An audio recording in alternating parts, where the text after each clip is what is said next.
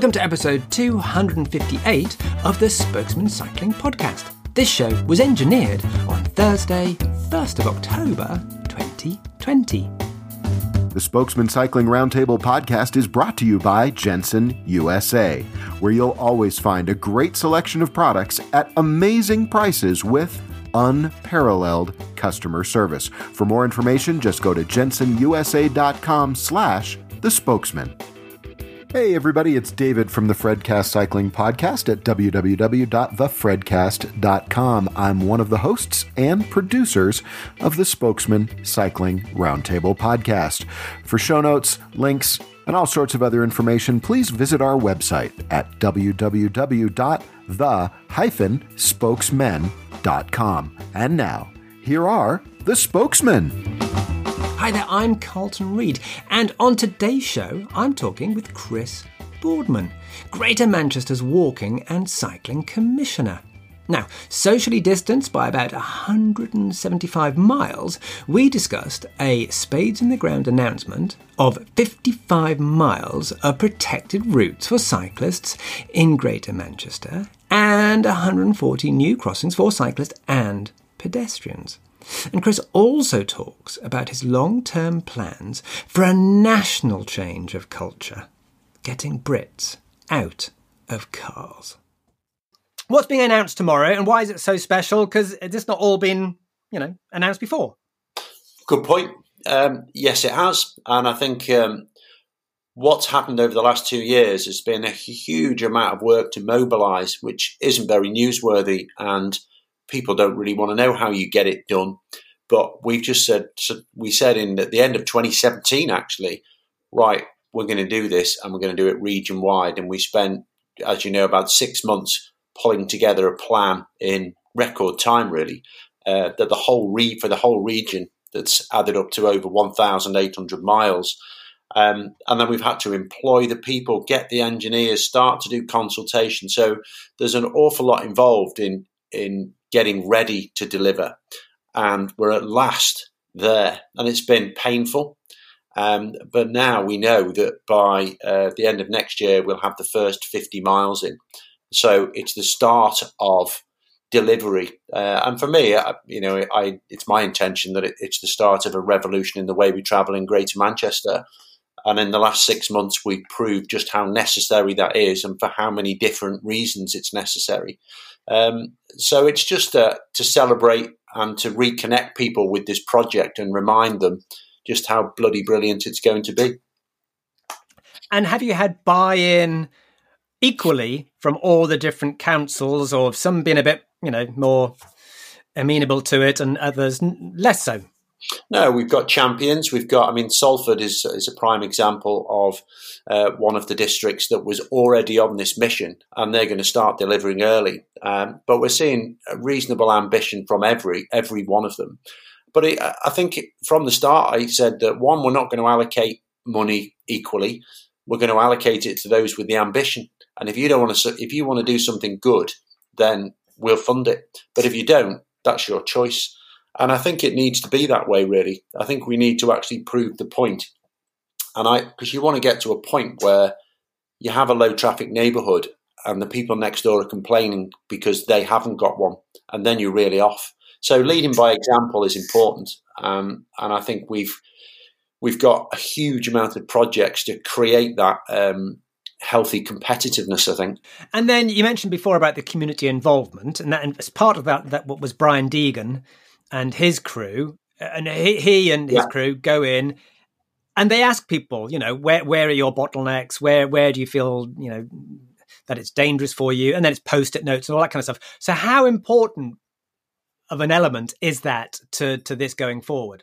I think it's critical, really, because how people understand what you're doing and keeping control of what this is about and stopping people hijacking the message is essential. I think, as we both know, it shouldn't be, but communication is more important than the product. Because if you allow this to be painted as this is going to be terrible, it's going to ruin business, they're ripping out disabled parking spaces. If you allow that to become the messaging, then people won't support. But if you say this is making space so your kids can ride and walk to school. These crossings are going to actually enable your kids to go out and play with their mates without you. If you actually keep on message and make sure that people understand what it's for, then you'll get support. And the best way to do that is not to do it retrospectively. It's from the start. So you mentioned Brian Deegan, who is part engineer, part activist. He's got quite a few different hats. But when we went to councils, the first thing that Brian wanted to do, and it was totally his idea, I just adopted it immediately, was he gave them the pen, figuratively and literally, and said, tell me where you can't go with pram, or you wouldn't want to walk with your kids and you wouldn't let them ride a bike. Tell me why not. So if that's a really busy road, where would you want to get across it? And they draw on the map. And so we let them tell us what they wanted to be able to change the way they travel. And so it is their network. And then we put it out as a draft for everybody in Greater Manchester online and got 4,000 comments in a month saying, and our biggest complaint was, where's ours? And I think if anything has come from the project I've been involved with for the last 3 years, that it's give the pen to the people who live there and let them decide. And that includes the right to do nothing, because they have to choose what it is that they want. But I'm amazed by people, how positive people are once you give them control, not faux control of, oh no, we want to have your opinion, but genuinely, if you don't want to do this, we don't do it. People respect that and then take it seriously, and then it becomes theirs, not yours, and that's essential. And how much in cash terms and how much in actual things going in on the ground are walking and how much are cycling? Because I've heard you many times before talking about, because clearly people recognize you from your previous career and your current career, in fact, and they see you clearly as a cyclist. But then you've said, and you've been gone on record saying, well, actually, it's the walking elements that are potentially more transformative, potentially what I'd more like to do. So is that something that you absolutely stand by? And how much, so the elements, how much is walking and how much is cycling? Well, first of all, we try not to separate them because they should be happy bedfellows. These are activities that require space and they should coexist. Just to clarify, though, we very, very rarely fund anything that's shared space, because once you get a speed difference, it doesn't work. Then the person on a bike becomes the hostile element. So we respect the hierarchy. That walking is going to be the most convenient and easy solution for most people. So it's the most important. So of the 55 miles that will be in by next year, we're going to put 140 new crossings in, and we're looking at the 20,000 side road crossings across the region. And as you'll know, we're spending £500,000 doing a study to prove that crossings as used around the rest of the world at side roads on the desire lines help, and they will reinforce a right that people walking have forgotten that they have, because to assert that right, they have to walk out in front of a car. So understandably, people don't do it. So no, walking is, it's hard to make it visible. It's hidden in plain sight every day, but it is more important than riding bikes. Having said that, the thing that's going to get people out of cars is going to be bikes, because that replaces your 3 to 5 mile journeys, which is 2/3 of all the journeys that are made in the country, never mind Greater Manchester. So Greater Manchester has excellent public transport. So trains, trams, buses. So how much of the work that you've done on the Bean network will take, as you've talked about there, really, will take passengers away from public transport, rather than attract motorists, get motorists out of cars?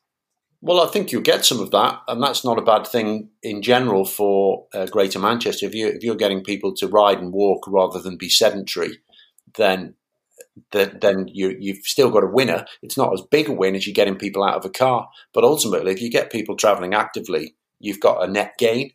But I suspect that a lot of the journeys will be park journeys. So I'm going to ride into Manchester tomorrow with Andy Burnham on his route, and it's an hour and a half journey for him. And that's not sustainable on a daily basis. You just can't do that. But what he might do is ride down to the station, jump on the train, pick up a hire bike at the other end, and do the last mile or so to the office. So that's how we see it working. That's the vision that Andy has. It's actually, this is part of our network. And the intention is in a few years' time to have an integrated ticketing system for bike hire, for trams, for trains that's capped. And so you can use any mode, you can mix and match depending on the day, the weather, where you're going, and it will be capped for the day. And that's what's in train at the moment, and this is a part of it. So the point is to give people a choice, an easy choice not to have to drive. And I think we kind of have to, really. There's no option to keep driving. It just doesn't work. So how far are you down the line with the cycle hire scheme? The new cycle hire scheme. First phase will be on the ground early next year in the spring. It's been really hard. Have you announced who's doing it? Pardon? So have you announced who's doing it? Who's the agency? We have the last 3 firms. So we're doing some work in parallel. So we're out to tender now, and we have contracts have gone out to firms to actively bid. So we've narrowed it right down to a very small number. And in the meantime, we know where the parking needs to be. We know where all the pick-up and drop-off points. So all the things about the tedious stuff about planning permission and making sure that there's space there, all of that's happening in tandem so we can speed up delivery. And we'll do it in a phased approach, because to do a whole city region is obviously, it's massive. It will be geographically bigger than London. So we're starting with phase 1 is in the regional centre, so Salford and Manchester, so to get it going there and then work outwards.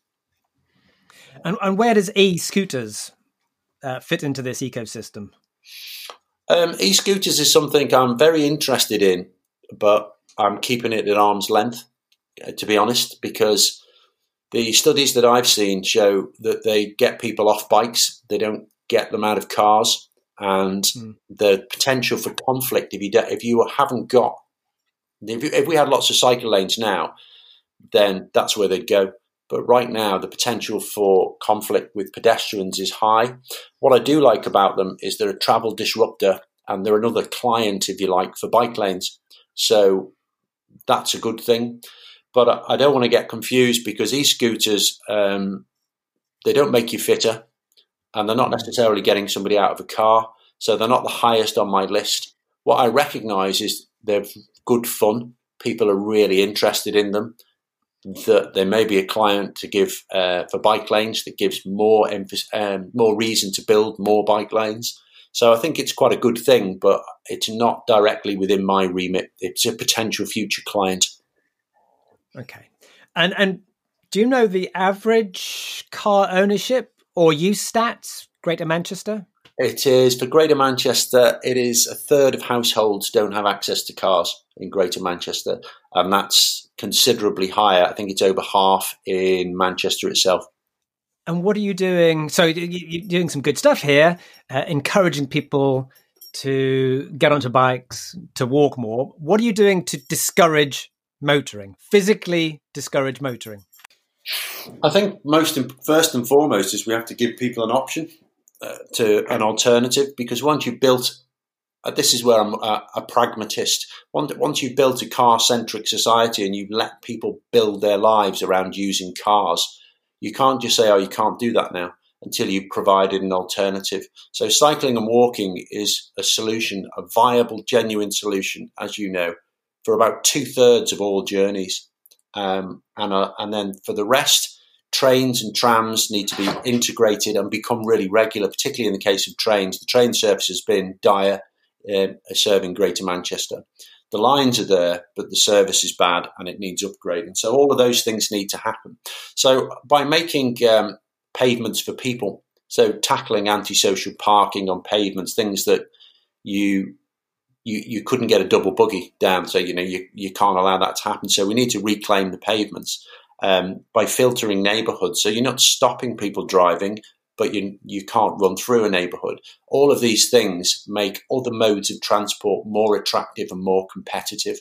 So I wouldn't say I'm trying to reduce car use directly. It might be semantics. I'm trying to make other options much more viable and much more competitive, and make a nicer place to live. And attractive. And more attractive, yeah.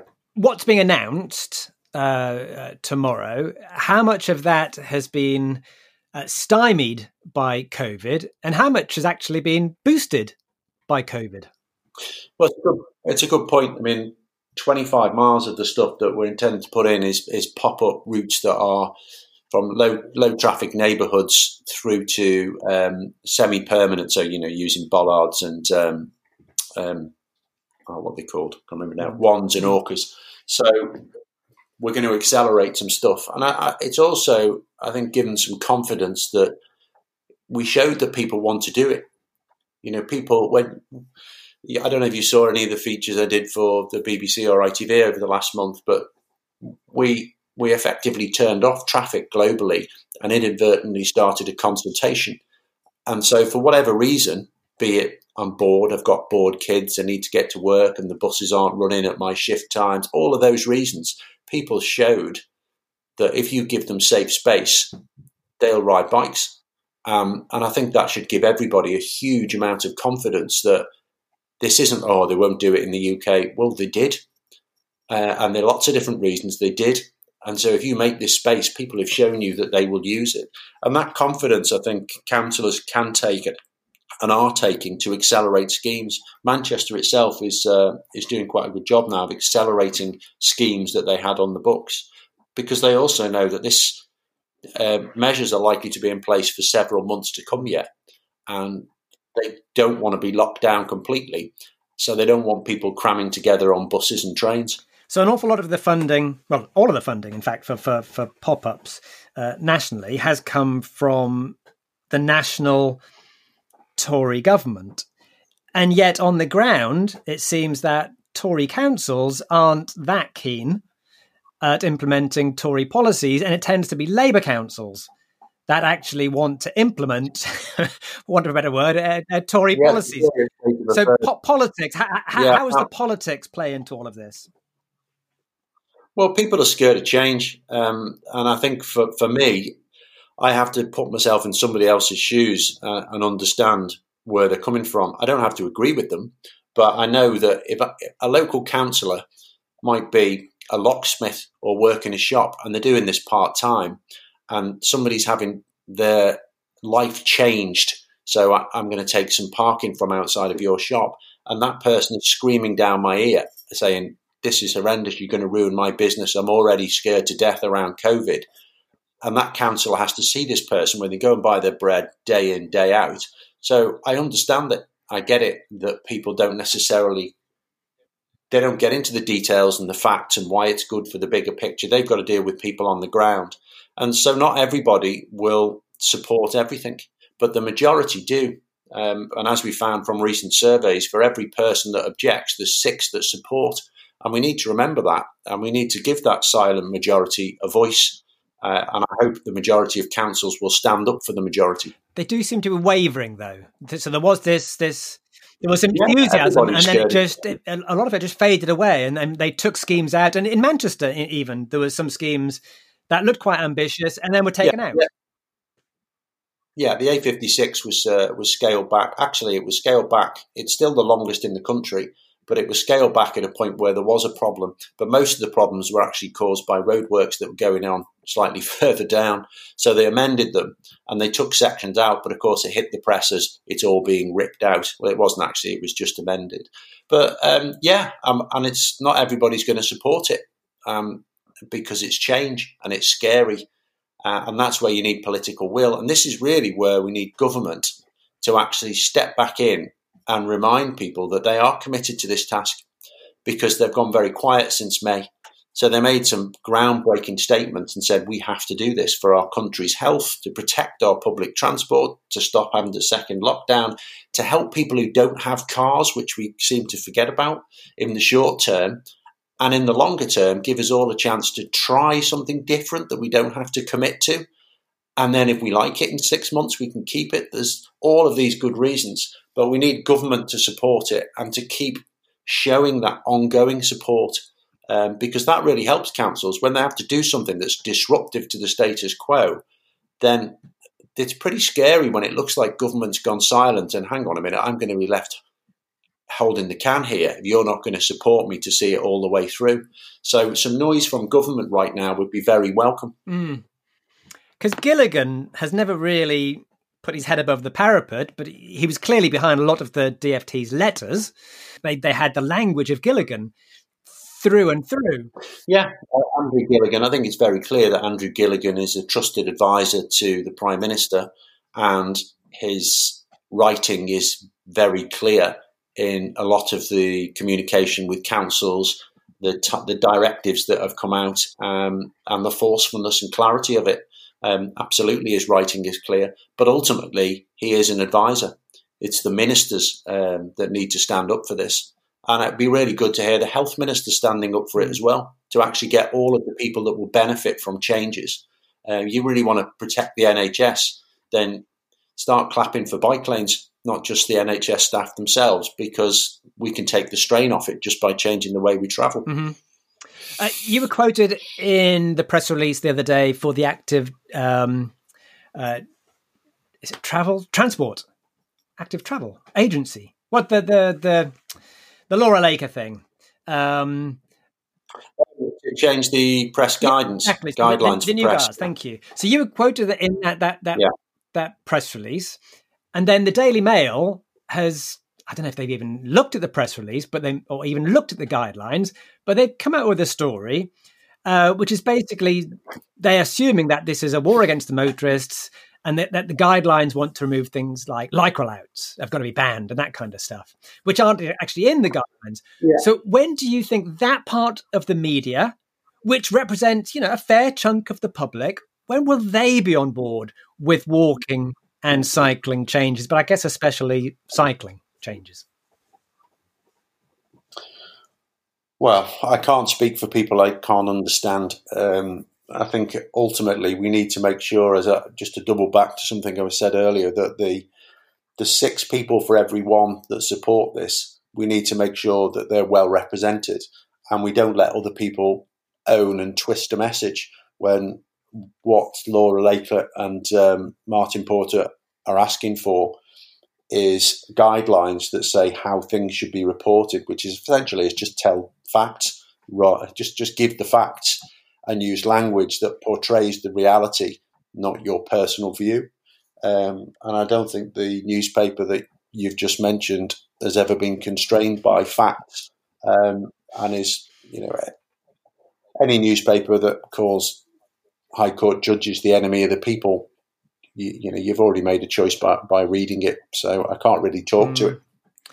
And then last question, Chris, and this is almost an impossible one to answer, I think, or maybe you've got very strong views on this, but how long is this project going to take? Does this project ever end? What's the timescale? No, it's quite a good question, actually. The timescale when I started it was 10 years. And we said, right, we want to put in a network across Greater Manchester in 10 years, and you need a time frame because you need a yardstick that says, how are we doing? And right now, it's 55 miles is a great number. It's meaningful and it's large, but it's quite a small part of 1,800 miles. But now we can look at that and say, can we go faster? How do we go faster? Because we've got a destination, 8 years' time. We have something we want to achieve in 8 years.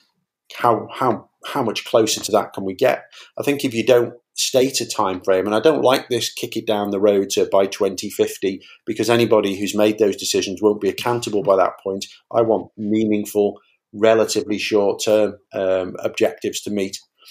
I think it's very healthy to do that. I think it's going to be very challenging now to get it done in 8 years. There has been some setbacks with COVID, but mostly because it's taken us a lot longer to get mobilised than we wanted. But now we're off, and we have to celebrate that as well. So that's sorry, I've got a supplementary question. So that's Manchester, Greater Manchester. Hopefully you would then be a catalyst. London is also a catalyst here for other parts of the UK. So how long will that project take? Well, that's up to a government. This is genuinely anything that's culture change for a nation, then it has to be government led, or what's the point of government? You may as well just have your little fiefdoms and you all get together for a conference. This is national change, and so government must lead it, and they can choose. And the announcement they made in May, if they stick by them, if they reinforce them, if they back them up with resources, and also with legislation. I mean, it's been said that if you don't do this, then this will count against you for all of your transport funding. I mean, that's proper, strong language. If they continue with that, they can make it happen very quickly. The point of me coming to Greater Manchester was to try and create an example on such a scale. It was unignorable nationally. And that's still the mission, because that's what we work well with in the UK, examples. We want the fear of missing out to be not having a bike lane and an active neighbourhood rather than not having a motorway. And I think we can make that change. Otherwise, I wouldn't be wasting my time with it. But it's not going to be easy, and it will depend very much on government. I think the beauty of some of the things that have been done by this government is whatever denomination is in next, no one's going to want to unpick what they do. And that's a good thing. Thanks to Chris Boardman there, and thanks to you for tuning in for today's episode via whatever podcasting client you use. The next episode will be uploaded to that client for you real soon. But meanwhile, get out there and ride.